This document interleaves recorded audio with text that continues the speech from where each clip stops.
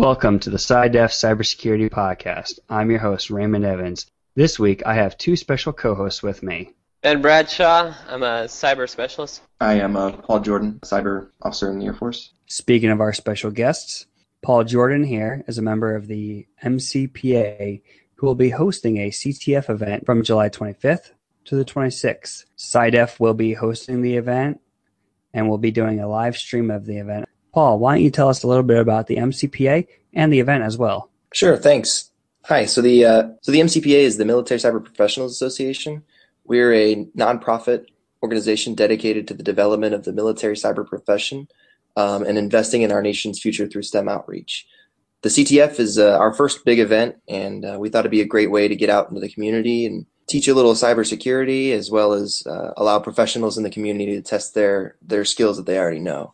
For those of you who don't know what a CTF is, we'll expose a range full of vulnerable machines, and competitors will try and break into the machines and obtain strings, also known as flags, that will be worth points.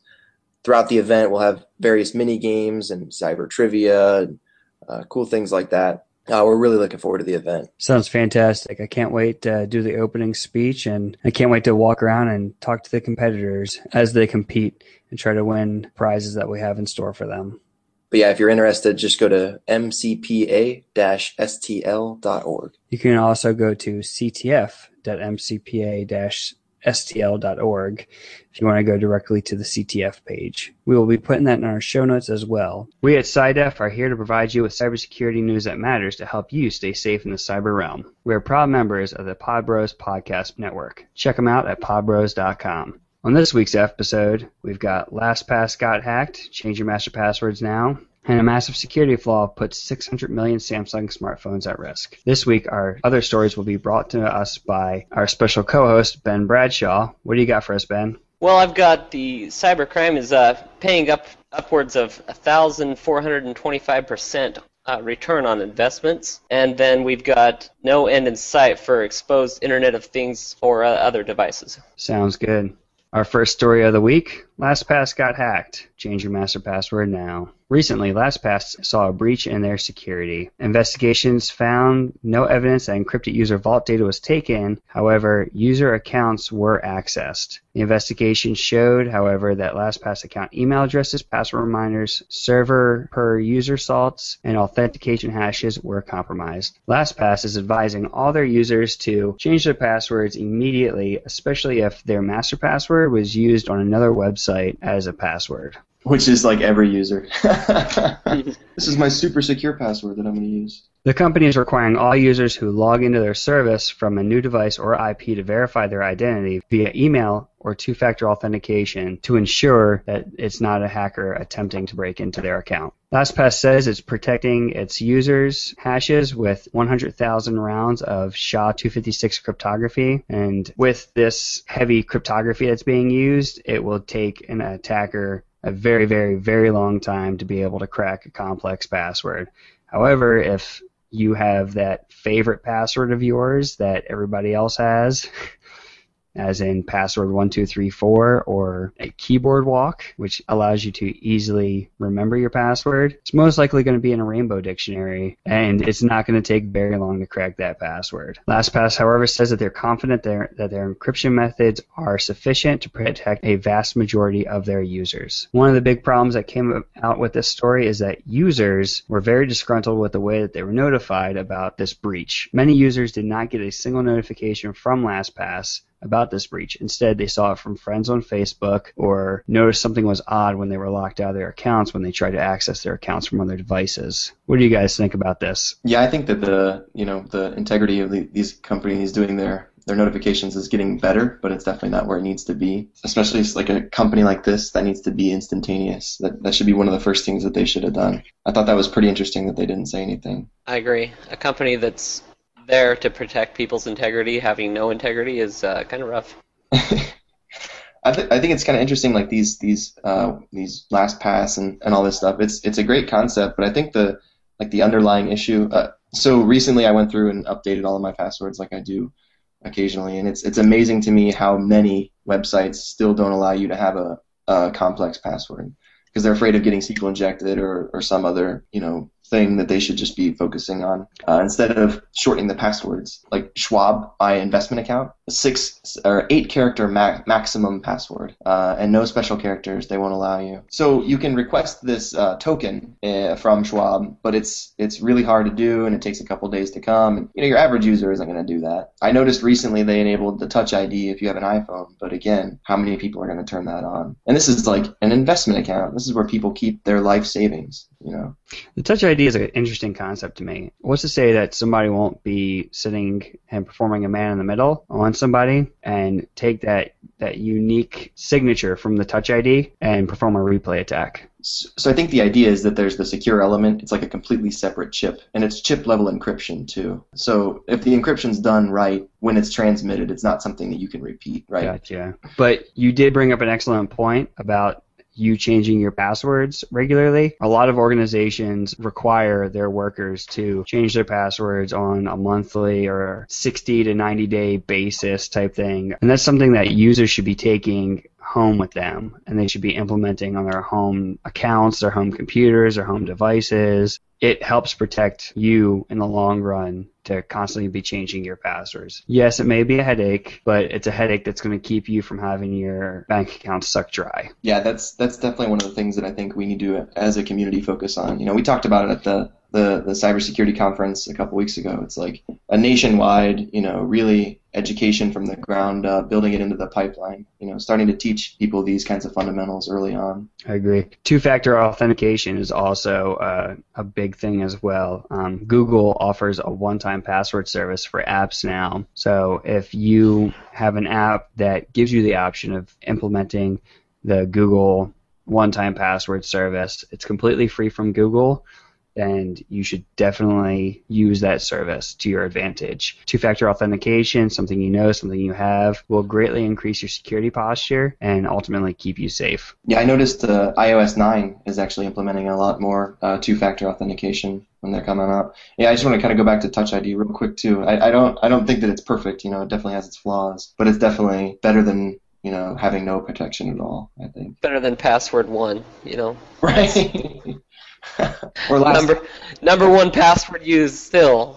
Come on, people. Yeah. Speaking of security and protection, we've said this many times on our show. Do not use public Wi-Fi hotspots. Public Wi-Fi hotspots can be a huge trap. And one good example of how they can be a huge trap is with a brand new flaw that was discovered in the Samsung Galaxy S3, S4, S5, and S6, as well as the Galaxy Note 3 and 4. These devices come pre-installed with the Swift keyboard app as the default keyboard. This keyboard has a flaw in it which allows individuals who are sitting upstream performing a man-in-the-middle attack to be able to get system-level privileges, one level right below root privileges. A good thing about this flaw is that it can only be implemented on the device if you're on a public Wi-Fi hotspot that's a rogue hotspot. So I think they said there were other ways, right? So you can, if you perform a DNS hijacking, or you're on the network and you're ARP poisoning it, so even if your network is secured and someone else is on your network and they're authenticated, they can man-in-the-middle you. I'm also wondering about the man-in-the-middle aspect of, so my brother and I, we've set up a few repeaters for cell phone towers for businesses that have, say, a steel building that need extra service to their workers. And would it not be possible for someone to do something like that where they've got a device that allows them to man-in-the-middle the actual cell phone data itself? Yeah. So I've actually done some research on the GSM standard lately because I was doing some Wi-Fi standards. So people don't realize that their phones are beaconing their MAC address all the time and letting people know where they are. So I was the cell signal does the exact same thing. And I was reading into how to hack GSM, so you can, do that, and amongst other things, Right. It's surprisingly pretty easy. Sorry. So, hacking GSM, you really don't need to hack GSM when it costs about $100 to build your own private base station to carry around in a backpack. Yeah. There are devices that you can purchase, and there is software that you can utilize that will allow you to create a cell phone base station to intercept other people's network traffic. Right. So I guess hack is a bad word. I meant be able to process and understand the GSM protocols. Gotcha. Right. Using the same idea. Yeah. The bad thing about the security flaw, however, is that A, it's not patched yet, and B, you cannot uninstall the Swift keyboard from the device. It is a keyboard that is bloatware, essentially. Samsung bloatware? It's one of those apps that comes pre-installed, and no matter what you do, you can't uninstall it. I have NFL Mobile on my phone. I'm completely screwed if it turns out that NFL Mobile app has a vulnerability in it. So there's a lot of talks that have been going on about unlocking individuals' phones and allowing them the ability to delete all of these pre-installed apps and software that come on the phone. There's a lot of push right now happening. I know in South Korea, cell phone companies now are actually being ordered to allow all brand new cell phones to uninstall all the bloatware apps that come on the devices themselves. So I think the big pushback you're going to see there is from the manufacturers, because that's hurting their bottom line. The only reason they put that on there is because they're getting a cut from NFL every time they ship a phone. Absolutely. Yeah. And they've got more money and more power in lobbies all over the place. That's going to be tough. This is a huge issue that we've been seeing in devices that are on the mainstream market now. We've seen it with routers, now cell phones, Internet of Thing devices. It's just developers design the software, and developers are not thinking about security first. Well, I don't know about that. So I would say two things. So this isn't a new problem. We saw this on Windows years ago. The software that ships with the machines. I mean, this happened. This comes up all the time. I'll defend the developers real quick because I used to be one. They're under a lot of pressure to get software shipped on time, and security doesn't necessarily affect their bottom line immediately, just like anybody else. And that's exactly what I was saying. They don't think security first. They bottom think line first. They think bottom line, pushing it out first. Okay. And it's not their fault they're thinking bottom line first. They're pushed. Right. And that's where I think the problem is. Where's the root of this problem? And that's management doesn't understand when they're telling their developers to get it out. I mean, I said the software that I've developed, it was, hey, there are problems with this. We need to get this fixed. And they're like, oh, we'll worry about that later. We just need the functionality right now. We can patch it. Right. And a lot of times those patches don't come about, though. Or they do, but you're in the position of like a major corporation, they might deploy a gold disk, and by the time they get that gold disk approved and deployed and installed, it's already behind, and now you're putting this equipment on the network that still needs to be patched, but we know it's vulnerable. It's been 3 weeks, at least 3 weeks, since we built this image and got it approved and tested and all that. But sometimes it can be months. And furthermore, the users, not in the, say, a big corporation like that, they just don't even think about, hey, I need to be looking at updating my stuff all the time. When I see a vulnerability for the app I'm using, they don't think about that. It's working. Why would I update it? Yeah. Sorry, I just hear that. I hear that a lot. I hear a lot of people talking a lot about trash about developers, and I think everyone's responsible. But at the end of the day, you're responsible. You developers.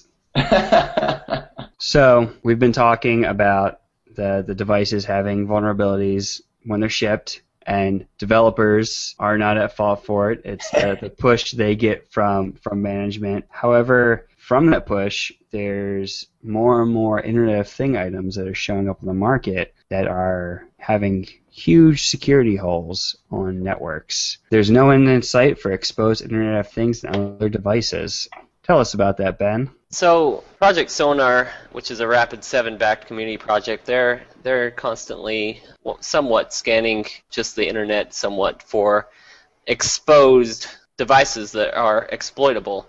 Not that they're exploiting them, but they're just exploitable. And that's just to bring the realization that you're putting devices on the network thinking that they're yours on your network. But your device is connected to your network, which is connected to the internet, and then you have a problem.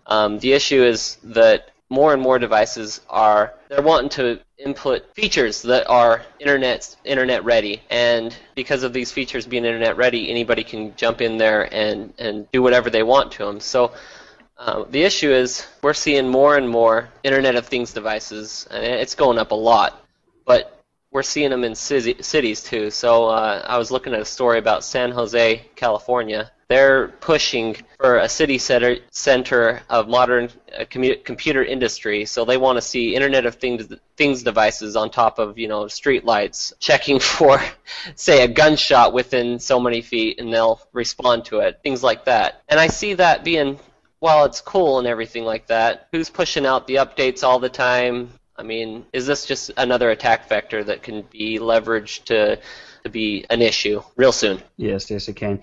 Another thing that this research had pointed out was the security holes in home routers as well that have been shipped. Every week on SciDef, we are talking about home routers being hit. It is a huge issue. ISPs are putting out these routers to home users who aren't knowledgeable on how to secure the devices. They're not properly educated on how to do it, and ISPs really aren't providing the education that is needed to be able to secure it. Something simple like a brochure or a pamphlet or something like that. A lot of times, the guys will just come to your house, set up the router and the router/modem, check it, and then say, "Have a good day," and leave. Yeah, I was looking in that story. We're seeing that there's a German Fritzbox router that 1 in 12 Germans are using, and these routers are very, very vulnerable. They were coming up constantly in this Project Sonar. I think, like you were saying, Ben, like there's a lot of really cool stuff that these things offer. I think that, the young guy in me says, yeah, we need to, let's as a security community figure out how to secure this stuff. I think too often we're quick to say, no, just take it off. We can't do that. I don't want to get rid of them. Don't get me wrong. Yeah. I want my house to be Internet of Things ready. I just want to see the security implementation first rather than the device put in. Sure. Yes. Okay. Yeah. But I think that, a lot of people in our community would say immediately, and I've heard it a lot, well, they just can't have that, or we just can't do that. I don't think the answer should be we can't or they can't. It should be, well, let's figure it out together, and we'll make you aware of all of the risks associated with what you're doing. I just don't want to see hacker chick from Green Arrow saying, all right, I'm going to hack the city network, and in two keyboard strokes she's like, I'm in. That's what I don't want to see. Yeah. Most of the security issues with those, or a lot of them, I will say most of them, have been the users. Let's leave the password default. Let's just plug it in and play. Yeah, and I think that goes back to what Paul was discussing earlier about educating users sooner and, at a lower level, implementing it into basic school education and stuff like that, getting knowledge out there. Because once we do get that knowledge out there, and once we as a community teach people what is proper and what isn't proper, basic network security etiquette, a lot of those issues will disappear. You can perform war driving and war drive for a mile, and you will find hundreds of Wi-Fi access points, and you can go through those access points and find WEP still. It's insane. Yeah, but we get better every day, so you're going to see a lot less wide open, and you'll see a lot less WEP than you did 5 years ago. I don't know. Absolutely. Yeah. Oh no, I agree, but I'm just saying, as of right now, sure, there are still people doing this, and we need to get the education out there. We do. Yeah. So I heard it said recently that you teach your kid to look both ways before you cross the street. Why aren't we teaching our kids, to use safe passwords and things like that? And it really does. I think it starts at the ground up. We really need to just build it into the culture. I think our community is really good at getting on in venues like this or conferences, and these things are all messed up, and users are stupid, and we should teach them, and then it ends there, and and 5 years later we're still complaining about it. Well, that's why I produce this podcast, is hopefully somebody will see a tweet or somebody will hear about it from a friend and they will be a little bit more educated about it. These home router flaws, like I said before, every week we're discussing them, and some of them are really, really weird and far out there reasons why these flaws are appearing. For example, just a couple of weeks ago, there was a NetUSB flaw that hit a lot of Netgear routers, millions and millions of Netgear routers, and the flaw came about because of people trying to get access to the router with a computer name who was 64 characters or longer, and then it opened a backdoor for them, and port 25,000 opened up and gave them access directly into the network and the GUI to be able to change all of the configurations of the router. So some of these are things that, developers aren't looking at. Some of these things are user errors that need to be looked at, and then some of them are just really far out there glitches in the programs that nobody could even predict. I mean, I wouldn't have been able to predict, hey, I'm going to try to jump onto this router with a 65 character computer name and see what happens. Yeah, I think that, and we're going to go back to the developers again, Hey, I wasn't hating. But I think that that not necessarily an issue with we weren't expecting a 65 character long computer name. It was just if you do get more than 65 characters, it was handled improperly. And I haven't read any of the details, but I'm sure that had something to do with it. Yeah, it did. The router basically didn't know how to handle it, and then would just open up the port for them. Basically like MAC flooding, where you just flood a table with MAC addresses until it becomes a switch. So with all the talk about attackers taking advantage of things, why are they doing it? Well, it turns out that cybercrime can give attackers 1,425% return on investment. And to me, that sounds like a pretty good investment. Why don't you tell us about it, Ben? Okay, so here's the issue with the cybercrime thing. Basically, cybercrime specialists, I will call them, that are developing the ability or a platform for Joe Schmo to launch a attack, basically investing into a campaign, and by the end of the campaign, he can end up with the 1,425 estimated return. So we're looking at the developer's costs after it's all said and done being about $5,900 to launch the attack. And after it's all said and done, a person can see a return of about $84,100 on that investment. And so it's all done with ransomware, which is essentially you're seeing encryption of your files, and they basically install malware, encrypt your files, and say, hey, pay us money. And then you may or may not get your key. Yeah, exactly.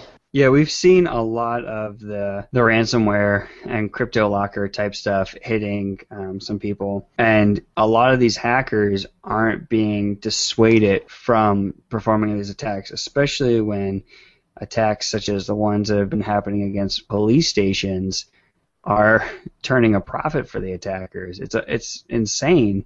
It's sad that some of these hacks are actually occurring against law enforcement, and then they demand Bitcoin in return, and then the law enforcement actually pays up. It's sad because, like Paul was saying, you may or may not see your key in return. It's not guaranteed. This is just he's not a business. He's a criminal, and he's got tons of other people that are requesting the keys. You may be the one that gets forgotten about. That's what it comes down to. They only see a payout rate of 0.5% to get that $90,000 total gross profit. Yes, that's what's so great about the internet, right? You can hit millions of people. So I kind of think this is it's a really terrible thing, but maybe this is the kind of thing that our industry kind of needs. Maybe we need this type of thing to drive people to be more conscious about their security. We always say, it's what's it going to take, for people to wake up and start thinking about this stuff? Is it going to take like a catastrophic, event, like a black swan event? Hopefully not. Hopefully people wake up after seeing stuff like this. Oh, I just lost all of my pictures and all of my family photos, I should start taking the security stuff a little more seriously. Yeah, a big banner saying in big red letters, your personal files are encrypted by CTB Locker. Yeah, I think that might do it. Some of the users, however, we've talked about this before on the show, some of the users who are victims of this don't necessarily know that they're victims of hackers. These hackers will attempt scare tactics, such as the FBI warning or the law enforcement warning, where the CryptoLocker hits their computer and then a big banner pops up saying, looking very official too, having the seals, having very well put together text that has subsections of laws on there, referencing articles and codes and stuff like that, stating that you performed some illegal action or you looked at some sort of illegal content on the internet, and now your computer's been encrypted, and that the law enforcement will forgive you and waive all charges as long as you pay them $300, and they will give you they'll give you the encryption key back. And some of the cybercrime that's occurring, people don't even know that they have cybercrime occurring to them. Yeah, well, that's just regular old fraud. I don't know. To me, if there's no phone number listed, somebody to call and talk to, and even they could get real advanced with it and set up a call center. I mean, it's a pretty good business. $90,000 in a month. They could definitely get a call center going. Yeah. This goes into the training of people as well, though. People need to learn social engineering, what social engineering looks like, and how to prevent themselves from becoming a victim. I mean, a lot of people know the joke about the Nigerian prince. Nigerian prince has hundreds of millions of dollars for you. All you have to do is cash this check for $5,000 and send him the money back, and everything's good. But people still fall for the Nigerian prince scam today, and it's kind of sad. These are things that we, again, need to educate people on. Good thing, though, is that there are security companies that are putting together tools to decrypt your systems, because some of these ransomware type malware that we're seeing will only encrypt small portions of the computer. Allow the user to still access the computer and still do minor things on it, but will lock down certain portions of it. We've posted it before on our Twitter, but we will post it again in our show notes, the link to a tool set to be able to decrypt files from the most famous malware out there that is using cryptography and ransomware type stuff. So another thing about the fact that this cryptography is working today, I mean, you see your hard drive is lost to anything else but cryptography, and what do? You have to do something. The issue is not backing up your hard drive. That's what it comes down to. I mean, keep your hard drive backed up. If your hard drive was to truly fail, you may not know what to do to get your data retrieved. You may not know those venues, and that's an issue. So at any time you could have a hard drive fail. At any time you could have your stuff get crypt locked. So. Oh, I totally agree with you there. It's actually a very simple method of being able to stop this in its tracks. It's so simple. I mean, if you backed up your hard drive weekly, a Sunday night you had a program that auto-ran for you and backed up your hard drive, and then Monday or Tuesday or even Thursday you get this crypto locker, all right, I'm just going to reformat my hard drive with the backup. Right. It's even easier than that with like the Google Drive and all the cloud services that are available. They sync automatically.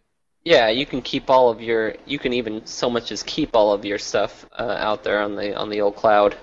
Oh yeah, and then just have like your OS. Yeah. That's all you need. I mean, if you're a gamer, you don't have to worry. Steam's got your back. Right. Yeah. I mean, that's one fantastic example of a service that does their services right would be Steam, because if you were to have a catastrophic failure, or you were to have your system completely encrypted on you and you reinstall, there's nothing lost. And Windows is actually doing that really well too now with their new Microsoft Office suite. There's a lot of stuff for that suite where you buy the key and you can access all of the services online, like my Microsoft Outlook and Word and Excel, all that kind of stuff. I can actually access that all directly from my browser. I don't have to download a single thing. I would like to see a lot of companies move towards that kind of stuff to be able to help users keep things on the cloud and help them from losing data. Yikes, so I just had a scary thought. I was thinking about I feel safe having my stuff on Google Drive. But then if my system gets compromised and they go and encrypt the stuff on my Google Drive, they encrypt that whole folder, and then that automatically syncs back to Google Drive. Hopefully they encrypted the software that serves your Google Drive then first. Yeah, I don't know. Or hopefully Google's got some backups. That's got me thinking, and now I'm a little concerned. Yeah, that's some research we'll have to look into. Well, I'm guessing that your Google Drive works more like a share, and that it's basically a mounted drive. Yeah, that's it. So it's a mounted, it's mounted in my my home directory, and I Okay. just dump files there, and then the little daemon backs it all up. Okay. So I would I would expect that you're not as vulnerable to that kind of stuff, I don't and that know it's because I was thinking like an attacker. If I were to land on a system, one of the first things I would do is look for, Google Drive or Dropbox folder and encrypt that. Because then, like I said, it might, the daemon might sit there and oh, we've got changes in the folder. Let's synchronize them back to the master folder. And now you've sure. overwritten everything in your public or your central repository, and Right, now right. that's encrypted. So it's actually scanning your physical drive and seeing if there's changes then? It just scans that one directory. And now I did read an article a couple weeks back that Dropbox was scanning your entire hard drive and offloading things it didn't have any business offloading. Oh, Some guy turned Wireshark on and man-in-the-middled himself and saw files that he never gave Dropbox permissions to use or touch. And they were getting sent off to Dropbox's public IP, one of their public IPs. So I think that day I deleted my Dropbox and migrated everything over to my Google Drive. Can't blame you there. Yeah. and on that note, we're going to wrap things up here. This week, we covered LastPass getting hacked. And we determined that you really need to change your master password. Right now, LastPass is saying that there isn't a huge risk to your password data, but it's a good idea to change that master password. Massive security flaw puts 600 million Samsung smartphones at risk. You should probably stay off of public Wi-Fi that you don't trust. We also covered no end in sight for exposed Internet of Things and other devices. Users, developers, and providers of the hardware and software need to work together better to educate one another and help solve these network security problems. And finally, cybercrime can give attackers 1,425% return on investment. I was your host this week, Raymond Evans, and these were my co-hosts. Ben Bradshaw. And Paul Jordan. I want to thank my special co-host. It was excellent having you two on this week. Lots of interesting conversations we had, lots of good points made. Hope to have you guys on soon. Thanks for everything. Stay safe, keep your network safe, and have a week. You stay classy.